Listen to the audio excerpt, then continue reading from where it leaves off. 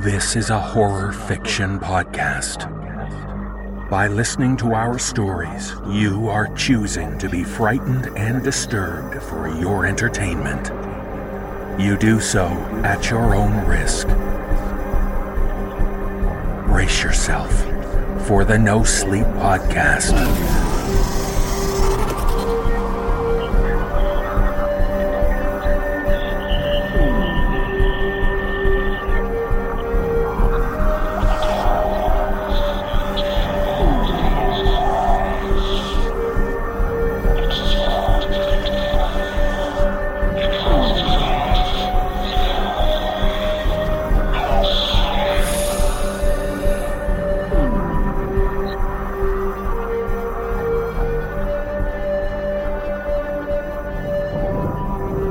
Season 6, Episode 12.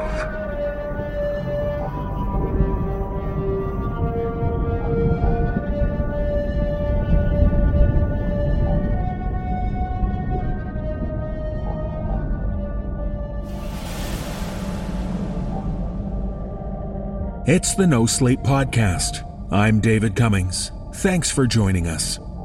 On this week's show, we have 5 tales about tormented tots, cautioning creatures, and monstrous meltdowns. For those of you interested in a season pass, I want to remind you that we're still offering our rent-to-own program. This is where you can purchase the individual episodes 1 week at a time, and when you've purchased 14 episodes from the same season, you can upgrade to a season pass. We're getting close to episode 14, so at any point in the season, if you buy your 14th episode, just send me an email and ask for your free upgrade to a full season pass. And speaking of episode 14, that's going to be our first episode of 2016. As I mentioned last week, our special Christmas episode will be out next weekend on the 20th, and that will be our last episode of 2015. But if you're all good little boys and girls, you might consider checking your stockings, or at least your podcast feeds, on December 27th. You might find a late arriving present for you there. You never know. And if you find yourself in need of things to listen to over the holidays, might I suggest an excellent serialized sci-fi audio drama? It's entitled Liberty: Critical Research. Beyond the colony city of Atreus is a deadly expanse known as the Fringe. This dangerous territory, only meters away from the civilized city, threatens the lives of those living inside Atreus's protective walls. To discover more about this impending threat and study its violent inhabitants, an expedition team is assigned to infiltrate the southern Fringe by a covert government department. No training could possibly prepare the team for what's to come. It's a really well-produced show with an excellent cast. In fact, there are 2 actors on there who sound an awful lot like Peter Lewis and me.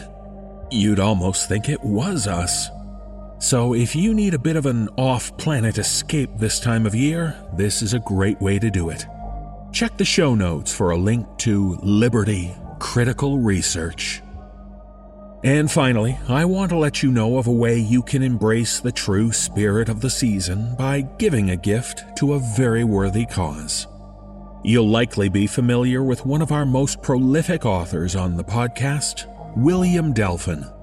Will's writing has been featured on the podcast 16 times so far, and he's now in the process of publishing his first book. It'll be a collection of his excellent stories, fully illustrated, and it will include an audiobook produced by our friends at Chilling Tales. There are, of course, costs associated with this venture, so keep the giving spirit alive and consider sending a bit of money to Will's GoFundMe campaign to make this great project a reality. Check the show notes for a link to the campaign. So there's gifts to both give and receive this time of year. So why not unwrap a few audio presents early and start listening to this week's show? In our first tale, we meet a man whose father has a harrowing tale to tell. You see, as explained by author Max Aaron, the man's father was present at that infamous Russian nuclear power plant back in '86 when the disastrous events took place. But despite the official story, what his father witnessed will make you reconsider the real cause of the meltdown. Performing the tale are Jesse Cornett and Erica Sanderson.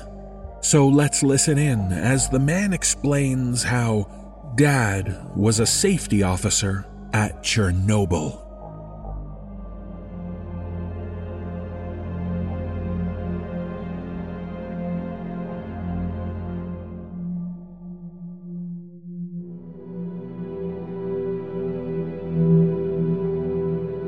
My dad was a safety officer at Chernobyl. Now, I won't give a long backstory because it doesn't matter. Basically, he got the job through a former schoolmate of his who worked in some mid-level party position. Dad was down on his luck at the time, and Igor happened to see him at a local tavern. They got to talking, and Igor pulled some strings and gave him the position. Didn't matter that he wasn't qualified. Half the guys aren't, he was told. Anyway, Dad started working there in 1984 and did a pretty good job. He did what he was told. Most of it was just checking dial readouts and making sure pipes were sealed and whatnot. In late 1985 and early 1986, he started noticing far more party representatives coming in and out of the plant. Usually the visits were limited to compliance officers and hazardous materials supervisors when radioactive material was moved in or out. But these weren't plant specialists. They looked like they were Politburo. He told me he recognized a couple of them from televised speeches, but he didn't remember the names. He just knew they were high-ranking. On the night of the meltdown, Dad was doing his usual valve and dial checks when Politburo members, accompanied by soldiers with Kalashnikovs, streamed down the hall toward the reactor area. The soldiers were wearing radiation suits. The party members weren't. He tagged along a few tens of meters away and went up on a high catwalk where he could see all of them. They crowded around the cooling pools. Dad made an effort to act as if he was staring at the pressure readouts in front of him, vaguely noticing they were rising as he watched. This was around the point when the lights cut out. Apparently, this wasn't abnormal for the plant. The electrical systems were under-maintained and all the electricians on staff were tasked with more critical work. Even with the lights not working, Cherenkov radiation cast its characteristic blue glow over the group and illuminated the politicians and soldiers. The water in the pool started moving. Now, Dad wasn't a nuclear engineer. Still, he knew whatever was happening in the pool was abnormal. He'd been by the area plenty of times, and never once did the water move like it did right then. It sloshed with turbidity and looked like it was coming to a rolling boil. He glanced at the dials in front of him and saw the temperature and pressure in the loop system was dramatically higher than it should have been. As he was beginning to sprint across the catwalk toward the nearest alarm station, he saw something that made him stop. What he told me didn't make much sense at first. You have to figure someone running at a dead sprint to pull an emergency alarm at a nuclear power plant wouldn't stop for anything. But he stopped, and he stared. Something had floated to the top of the boiling water. The way he described it, it was dark, grayish red, almost shaped like a person, but much bigger and dreadfully deformed. It floated face down in the pool. The party members didn't react, but the soldiers raised their rifles at the thing until one of the politicians barked an order at them to stand down. A moment or two later, the thing crawled out of the pool and raised itself on thick legs to stand before the gathered crowd. What Dad said he remembered most about the thing was its head. It sat directly on its lopsided shoulders, and it had no eyes, no nose, no ears. All that was there was a gaping hole. Not even a mouth, but a hole. And inside, the same blue glow from the pool shone out onto the faces of the people surrounding it. Someone else in the plant must have noticed the temperature and pressure abnormalities and pulled the alarm, because sirens began to blare and diesel generators were galvanized into action to force the cooling cycle into overdrive. None of that mattered to Dad, though. He said the thing approached the soldiers one by one, and without any of them putting up a fight, it pressed the hole in its face against the top of each of their heads, and they started to dissolve. First, their suits melted. Then their skin began to blister and char. The thing moved its maw downward until it nearly reached their legs, which dropped to the ground in a smoldering heap. It then did the same to the assembled Politburo, all but one. She stood in the middle of a pile of steaming legs and hips and crotches and stared at the atrocity. Then she screamed at it. It's something Dad said he's repeated to himself every day since. Salt the earth! Salt the earth! Salt the earth! As the words left her mouth, the Geiger counter Dad was forced to carry with him at all times exploded into life at the same instant the politician burst into flames. He could swear she smiled as she burned. All this was finally enough for Dad to make a break for it. He knew he'd been irradiated badly, but he took some solace in the fact the ticks from the counter slowed quickly as he left the pool area. Right before he was clear of the room, he took one last glimpse at the thing. It had begun to melt. As soon as its body began pouring through the metal grate, the water below erupted into a mass of superheated steam. Dad avoided being scalded to death by about half a second when he turned the corner and slammed the door behind him. The rest of the meltdown played out more or less like it was eventually reported. Dad was able to get out before the main explosion. He lived with the profound guilt of running by his colleagues who still didn't know something truly catastrophic was about to happen. He believed his thyroid cancer was payback for his indifference toward them during his escape. The iconic photograph of the radioactive elephant's foot in the basement of the power plant stood, framed, on his dresser for the rest of his life. As he told me this story, he confessed he kept it to remind him of the implications of the politician's words before she was devoured by flames. That thing will render the area around it uninhabitable for 100 years.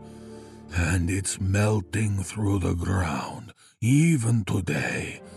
If it hits groundwater, it'll explode like a dirty bomb and make the disaster of '86 look like a firecracker.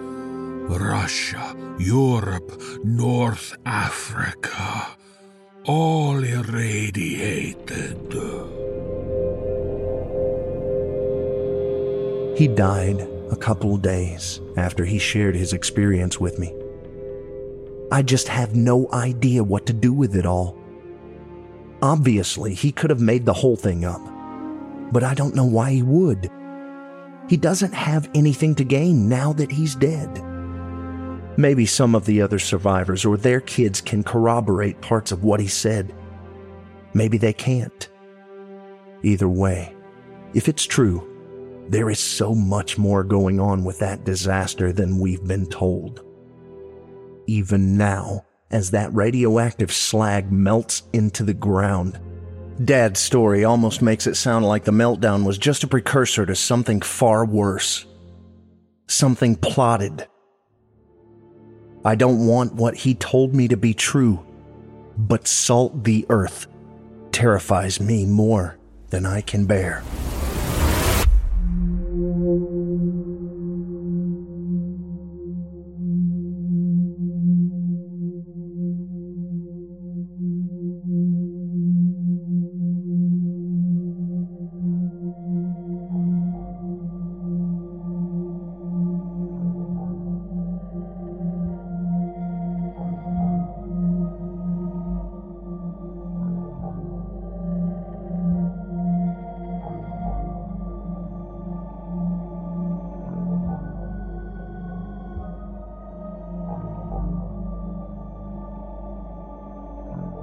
Many of us know the joys of having a faithful canine companion by our side.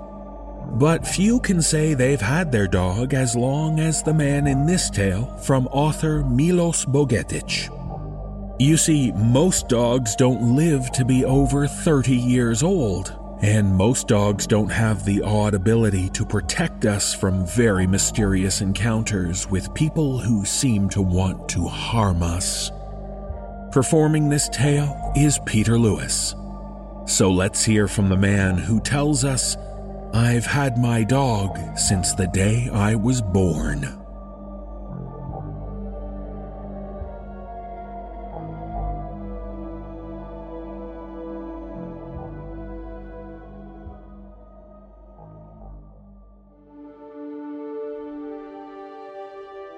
I can see now how strange it is that I've had my dog for almost 31 years.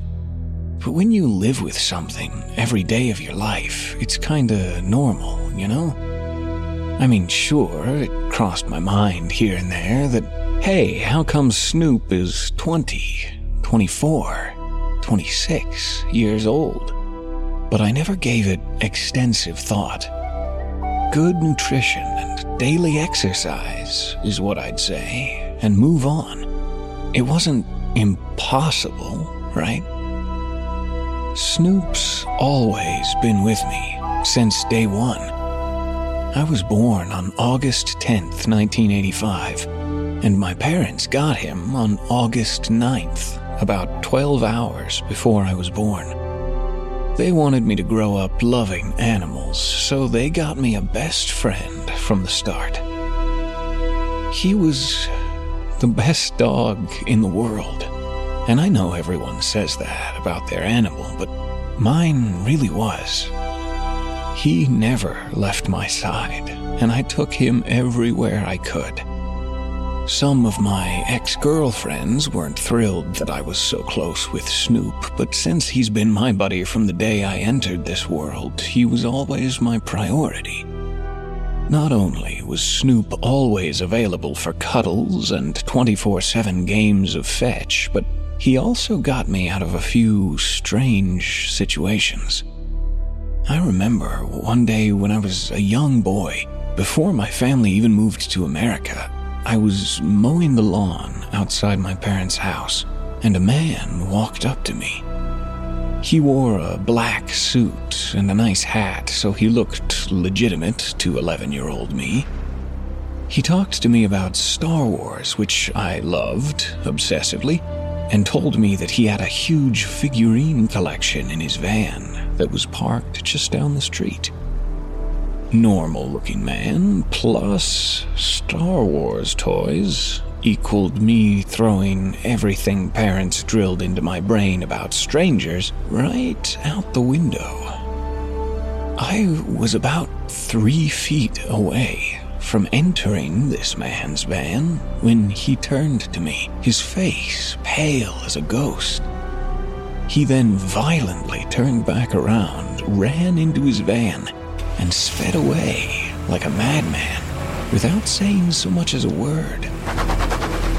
I stood there, confused for a second, and when I shrugged and turned to go back home, I saw Snoop standing right behind me. He didn't bark, but he still must have scared the nice gentleman who was going to show me his toy collection. I was mad at Snoop for startling the man, but he was my best buddy, so I forgave him right away. also remember a strange event when I was 19 or 20. I went camping with a couple of buddies, beer, lots of meat to grill, that kind of deal. Of course, I took my dog with me. Everyone loved him, and he loved the woods as well. On the last night of camping, my buddies went to look for some wood to light a fire, and I went on a stroll to the river. Snoop was sleeping in my tent, so I didn't take him. He was such a good dog, I was never afraid of him running away. When I got to the river, it was getting pretty dark. I got close to the water to see if I could gauge how deep it was, and I heard footsteps behind me. I turned and saw this maybe 11 or 12-year-old little girl standing behind me. She was kind of out of place looking, wearing a nice black dress in the middle of the woods. I asked her if she was lost, and she told me that she was, and apparently had wandered away from her parents' tent. So I helped her look, basically just following her around the forest. Just when I started thinking that I may end up having to call the forest rangers, she turned to me with a smile and said that she could see her family's tent in the distance. We walked up to a large black tent I thought was empty because, it was perfectly quiet, and also I assumed her parents were out there looking for her. However, when she opened the tent, I saw a man and a woman sitting inside it, smiling at us. I thought it was very strange that they were all so inappropriately dressed for camping. The man wearing what looked like a black sport coat, a dark turtleneck, and black jeans, and the woman with a long black cocktail dress sitting on the ground. When the kid got inside the tent, the man finally spoke up in a cheerful voice and insisted that I get in and have a drink with them, since I found their daughter and they were so worried about her. And although I found everything kinda odd, I went for it. Hey, I was never good at saying no. Right as I started stepping inside the tent, though, I heard whining behind me. Snoop stood some 5 feet away, whining and looking very disturbed. I've never seen him act like that. I stepped out of the tent, and as I walked towards Snoop, I heard the man yell for me to come back inside. I went to Snoop, as I always did. When I knelt by him, I thought it was weird that I couldn't hear a thing coming from the tent, or that none of them would come out. All of this was a bit too much for me, so I just yelled that I had to go back to my camp, and my dog and I left. Snoop started wagging his tail as soon as we were walking away, and I was happy that my best friend was cheerful once again. Another time, a few years back, I was driving around town with Snoop in the passenger seat. That was kinda our thing, riding around and letting him look out of the window as we passed the world. It started getting dark, though, so I turned and headed home. When we got near our house, I noticed a car parked on the side of the road, with all of the lights off and smoke coming from under the hood. In front of it stood this girl, dare I say, attractive girl, who I barely noticed because she was dressed in black and it was already dark. I don't know much about cars, but I felt inclined to help, so I pulled over. Snoop became very restless, jumping from the seat to the floor and back. I told him to relax and got out of the car, leaving him inside. The girl seemed very relieved that I pulled over. I told her I didn't know much about cars, well, that I knew nothing about them, but that I had some emergency flares to give her so that she would at least be visible to the other drivers. She thanked me as I handed her the equipment. She then asked me to take just a look under the hood anyways. And again, despite me being terrible with cars, I had a hard time saying no. Plus, the girl really was good looking. As I got close to her car, Snoop started acting really strange. He was now scratching at the window and whining. I told the girl to wait a second because I wanted to let my dog out. She grabbed my hand and asked me to just take a look at her engine first. Again, I put Snoop in front of everyone else, good looking or no. So I just smiled and walked back to my car and opened the door. He jumped out so quickly I thought he'd hurt himself. He was already over 24 years old, and his joints weren't what they used to be. When I turned my attention back to the girl, I was really surprised to see her driving away with the hood still lifted and smoke still coming out of it. Huh, I thought. I guess she fixed it. I didn't give it much thought, really. I just picked up my flares and got back into the car with Snoop wagging his tail right next to me. I'm finally starting to realize a pattern as I recall these strange events. The last bizarre situation I can remember happened about a year ago. Snoop was feeling a bit under the weather. I mean, he was almost 30 after all. So we were just hanging out in our front yard. We live in a quiet suburb where nothing happens. Kids were riding bikes on the street while my best bud and I relaxed by the blow-up pool in the yard. I heard a loud crash followed by crying coming from the street.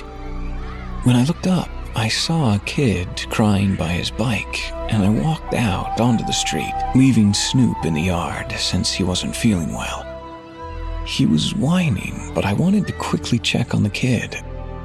I asked the boy if he was okay, and he rolled up his black pants to show me his bleeding knee, and I saw that his dark shirt was also torn up in a few places. He asked me if I could take him home, which was just around the corner, and of course I could. I walked with him, and when we got in front of his house, he asked me to come in. I'm not one to enter strangers' houses, especially with a kid, so I thanked him and started walking away. Then the door opened and his mom came out. She was dressed in a black dress and accompanied by a very nice smile and warm, inviting face. She begged me to come in and have some freshly made lemonade, her way of thanking me for helping her kid. I was reluctant, but I caved in. She seemed so nice. As I was climbing the steps to the door, I heard loud barking behind me. I turned around and saw Snoop standing in the street. He almost never barked. It was strange because my fence was at least 4 feet tall and my dog could never jump over it. But then I saw that his belly was bleeding, all scraped up from what I figure was him jumping over the fence I always thought was too high for him. As I started walking towards him, the kid grabbed my hand. He asked me again to come in, followed by his mom, who was now basically begging me to come in and try her fresh lemonade. Once again, I chose my buddy over strangers, so I apologized, let go of the kid's hand, and walked my hurt buddy home as the door slammed behind us. Snoop was so happy, even though he was hurt.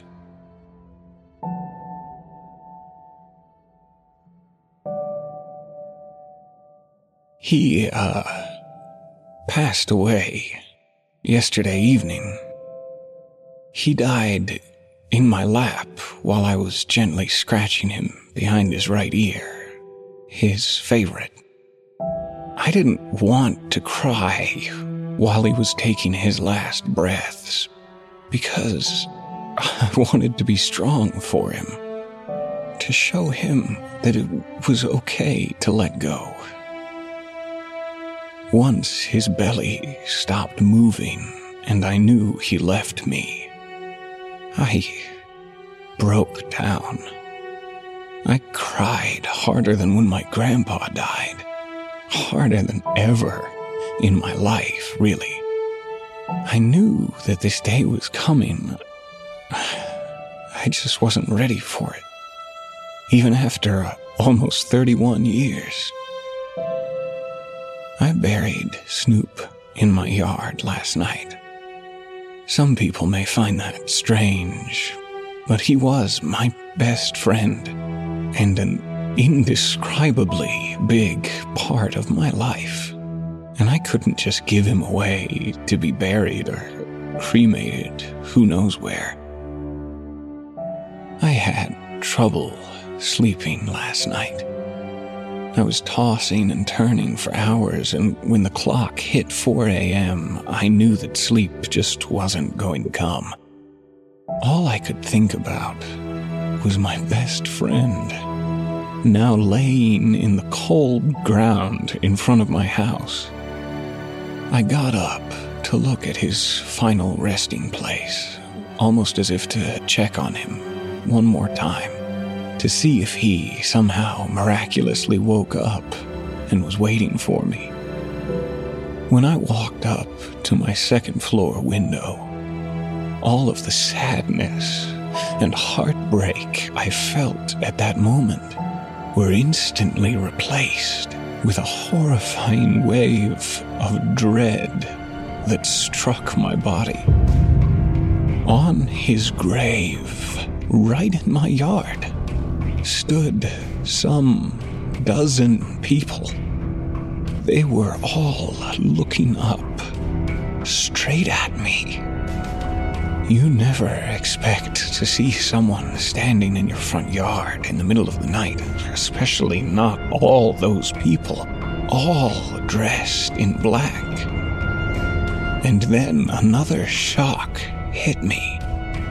I recognized them. One by one, I knew them all. It took me a bit, but I swear to you, I did know them. The kid on the bike and his mom, the child from the forest with her parents, the girl I stopped to help on the side of the road, even some other people from different one-time situations from my past. All of them were people I encountered after we moved to the U.S. All except one. The one which nearly paralyzed me with fear was the man. The man who tried to make me get into his van when I was a boy. The man who didn't look a second older than how I remembered him. The man who I first met in my home country, thousands of miles away. The man who was now standing in my yard, looking at me. He then yelled at me to come on out, and everyone else started motioning for me to come down. The kid and his mom smiling, the broken car girl combing her hair and sending kisses, the camping family waving. They all wore the same clothes I remembered them wearing in the past. I practically tore the drapes closed and dialed 911 as quickly as I could. After a few minutes of dreadful silence, the police finally showed up. They didn't see anyone in the yard, but promised to look around the neighborhood. Neither they nor I can explain the multiple sets of footprints in the grass of my yard. I wish I could say it was merely a grief-induced hallucination, more than anything, I wish I still had my buddy next to me.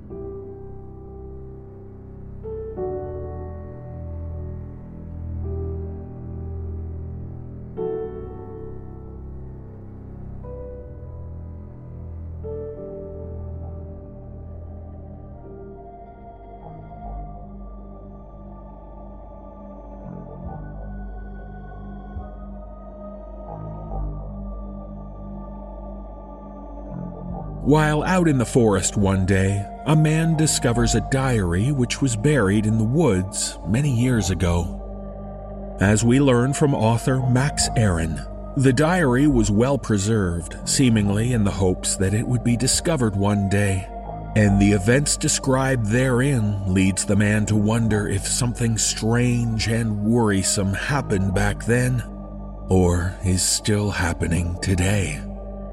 Nicole Goodnight performs the tale as the woman in the diary. So let's hear what happened to her and her husband as they were hiking in New Hampshire.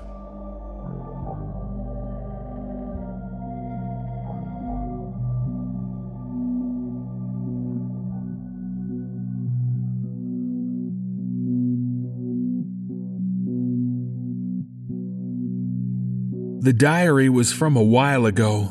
21 years according to the dates. It was sealed really well in plastic wrap and stuffed in a watertight bag. If I hadn't hit the thing with my shovel when digging a latrine in the forest, I never would have found it. I wish that would have been the case because I can't stop thinking about the stuff I read. I'm only going to share the fucked up parts, but all I'm leaving out is the lady talking about how she and her husband were spending the month camping and having a good time. There, I just saved you 5 pages. Here's where it got weird. July 2nd, 1994, 7 a.m. Last night, James and I got woken up by a ridiculously bright flash of lightning. There was no thunder either. James said it must have been heat lightning. He's probably right, because it was disgustingly hot and muggy all day, and once the sun went down, it got even more humid. We eventually got back to sleep, and this morning the air seems a little less like a wet sponge. We're hoping to do 12 miles today. July 2nd, 94, 8 p.m. I don't even want to write this down because it's so gross. James asked that I do it anyways, so we'll remember to report what we saw once we get to a ranger station. Like I could forget something like this. Anyway, here. All day, while we walked, we saw animals. Deer, birds, raccoons, squirrels, chipmunks, and a black bear. That's pretty par for the course out here. But when we went off the path for a little bit, because, well, James was staring at my ass for the last hour while we walked, and I guess he got some ideas. We were stopped by the sight of something awful about 100 feet off the path. Well, many somethings. Strewn across a wide area that I estimated to be a couple thousand feet were miscarried animals. They were all at different stages of development. It was horrible. July 3rd, 94, 2:45 a.m. I'm not able to sleep after the events of yesterday. James, of course, is snoring like a buzzsaw despite the big flashlight lighting the tent up. What the hell could have caused something like that to happen? I've heard about animals going to find a safe place to die when they're sick or old, but I'll be damned if something like what we saw is in any way normal. That heat lightning just happened again. This time, it was 3 flashes clustered together within a couple seconds. No thunder. Fuck, that's creepy. James is mad that I just kicked him to wake him up and tell him about it. Sorry, hun. July 3rd, 94, 7:30 a.m. I got to sleep about an hour after the lightning. Thank God we brought some good coffee to brew over the fire. We're going to do 10 miles, although it might be a little less because the map says we're getting into a pretty hilly area. Good for the glutes. July 3rd, 94, 9:15 p.m. Pretty good walk today. We're both going to be sore tomorrow, though. The map does a decent enough job telling us where the hills are going to be, but it's shitty at indicating how steep they are. On the bright side, and I never thought I'd be at a point in my life where this sentence would make sense, we didn't see any more fields full of animal fetuses. July 4th, 94, 6:10 a.m. My dickhead husband smuggled some fireworks in his pack and decided to wake me up by setting them off right outside the tent while screaming, "Happy 4th of July!" Of course he was naked as he did this and was presenting himself to me through the tent flap while holding a sparkler in each hand. I've come to the conclusion that I love his sense of humor between 8 a.m. and midnight, and anything from 12:01 a.m. until 7:59 a.m. makes me want to choke him. Waking up to explosions and his dick and balls is not quite how I envisioned our mornings together. Take away the explosion parts, though, and I'm pretty okay with it. It looks like it's going to rain today. The clouds are low in the sky, and it's pretty breezy. Gusty, too. The rain gear we bought before we started our hike kept us dry during the storms last week, though, so I'm not too bummed out about it. July 4, 94, 6:30 p.m. No rain while we walked. James shot a rabbit an hour ago, and he's about to skin it and get it ready for the fire. He's making me learn how to do it, too. It's pretty much the last thing I want to do, but there's no reason why he should have to be stuck with the job every time we want to eat some cute forest critter. Here we go. July 4, 94, 7:30 p.m. I just finished throwing up. As soon as James started working on the rabbit, we saw how sick it must have been while it was alive. Again, I'm only going into details so we can report it at the ranger station. But for fuck's sake, James, if I have to learn how to skin a rabbit, you can learn how to write clear, descriptive sentences. That's a fight for another day. Under its fur, the rabbit was absolutely covered in what looked like big whitehead zits. They were under a lot of pressure, too, because when James poked one with the tip of the knife, it burst and flung grayish-white pus like 10 feet and onto the tip of my shoe. Cue me throwing up for a half hour while he apologized and tried not to laugh. We still have a good amount of beef jerky and stuff in the food pack, so it's not like we're going to go hungry, but it would have been nice to have something a little different. The rain finally started, and we're stuck in the tent. And here's the lightning again. It's flashing over and over. Sometimes it's a few quick bursts. Others, it's just single ones that last upwards of 4 or 5 seconds. It's those long ones that scare the shit out of me. I've never seen lightning like that before. James keeps telling me it's unusual, but not unheard of, especially at this time of year. It appears to be tapering off a little now, and I'm pretty glad it coincided with rain this time. I guess it's just plain lightning. James is a pretty reassuring guy. Early bedtime. July 5th, 94, 10:10 a.m. I'm freaking out because James is trying hard not to freak out. We've been up since 6, and when we opened the tent, the ground outside was covered in dead birds, dead bats, and dead bugs. And I mean covered. I guess we didn't hear them hitting the ground because of the rain that started up again while we slept. But we still have no explanation as to why they're all fucking dead. That's not the worst part, though.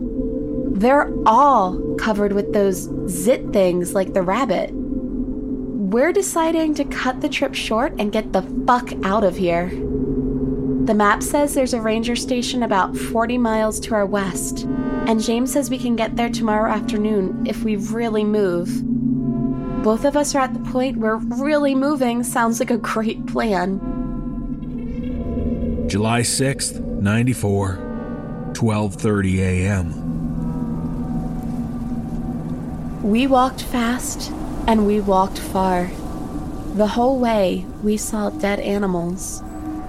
They weren't as tightly clustered as they were around our tent, but we still saw a lot. I remember walking under a tree where the ground was littered with dead wasps. When I looked up, there was a huge nest with nothing flying around it. The forest is almost silent, too. No birds, only insects. And even their sounds are few and far between.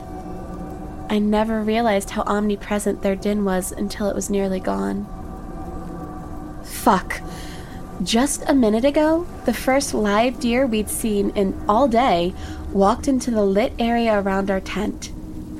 It stared at us for a while on the outskirts of where the light fell, and when it turned around, I saw a dead fawn hanging halfway out of her body. As the deer trotted away, the fawn slid out and hit the ground with a wet thump, still connected to its mother by a tangle of afterbirth that stretched until it, too, slid out a few feet later. Fuck everything. Good luck trying to sleep tonight, Mel. Okay, something just happened while we were sleeping, and I am freaking the fuck out and can barely breathe, and I don't know what to do other than to write it down to make it make sense. The lightning came and just stayed. The whole forest was lit up. James and I tried to convince each other it was just the weather, but it stayed lit for a whole minute. Then 2. I begged James not to go outside, but he unzipped the tent and went out. I panicked and didn't want to be alone, so I followed him, and the entire sky, not just one area where lightning might be, was white, brighter than the sun at noon. It hurt my eyes really bad to look at it, and James was squinting hard too. I squeezed my eyes shut to recover a little, and when I reopened them, he was gone. I ran around and looked and didn't see him until I turned back around and he was right there again, staring at the sky. Except he was wrong. He didn't answer me when I screamed his name. He didn't even blink. And I could see bumps starting to form on his neck and face. The light was so bright. I pushed James to try to get his attention, and when I did, the area under his shirt where I pushed got soaked with something. Oh, I don't know what it was, but I couldn't look. I couldn't. I can't. He is still outside, and he's not moving. Just standing and staring at the terribly bright sky. His pupils are gone, and all that's left is the blue and white. He's different. He's wrong. His skin is getting worse. And I'm fucking terrified. Little bumps are popping up on my hands while I write this, and they're coming to a head, and now one of them just broke open, and that's my blood on the page. I know the wetness I feel on my thighs is blood too. Blood signifying the end of what I'd been waiting to tell James on our anniversary next week. I keep thinking about the dead fawn sliding out of its mother. I'm going to wrap this journal up in a bag and run in the direction of the ranger station. I don't know what else to do. I'll leave it under a tree or in some safe spot right off the trail so someone can find it if something happens to me on the way. The page is soaked through now.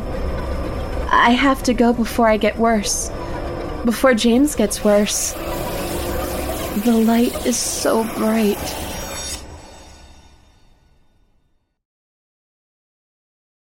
And that's what was in the diary. As soon as I read it, I decided to bag it and mail it to the CDC, because I have no fucking idea what was wrong with that lady and her husband, and I sure as hell don't want to catch anything. That last page she wrote on was disgusting. I wish I'd been wearing gloves when I touched it. It was encrusted with this dried stuff, probably that pus she wrote about. Oh, it smelled awful. I washed up real good and left a note for the CDC guys to be careful with it. I'm pretty reluctant to go back in those woods again, but maybe I'm just being stupid.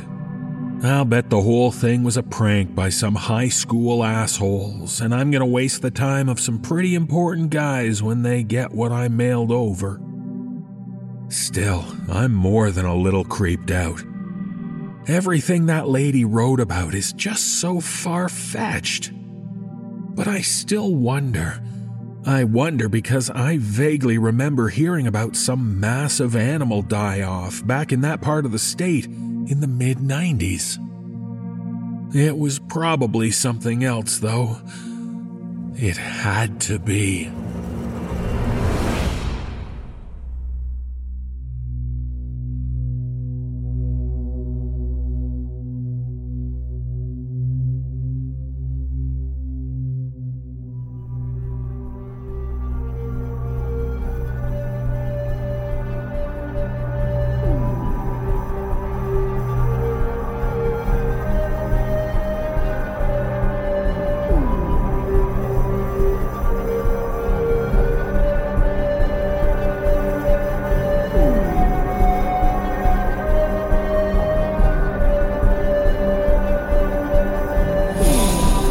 Your nightmares are now over. Or are they only beginning? We thank you for being with us for our devilishly dark tales. If you would like to find out how you can hear the full-length versions of our audio program, please visit the NoSleepPodcast.com to learn about our Season Pass program. 25 episodes, each over 2 hours long, and 3 exclusive bonus episodes, all for only $19.99. On behalf of everyone at the No Sleep Podcast, we thank you for listening. Join us again next week when the darkness pulls you away from sleep.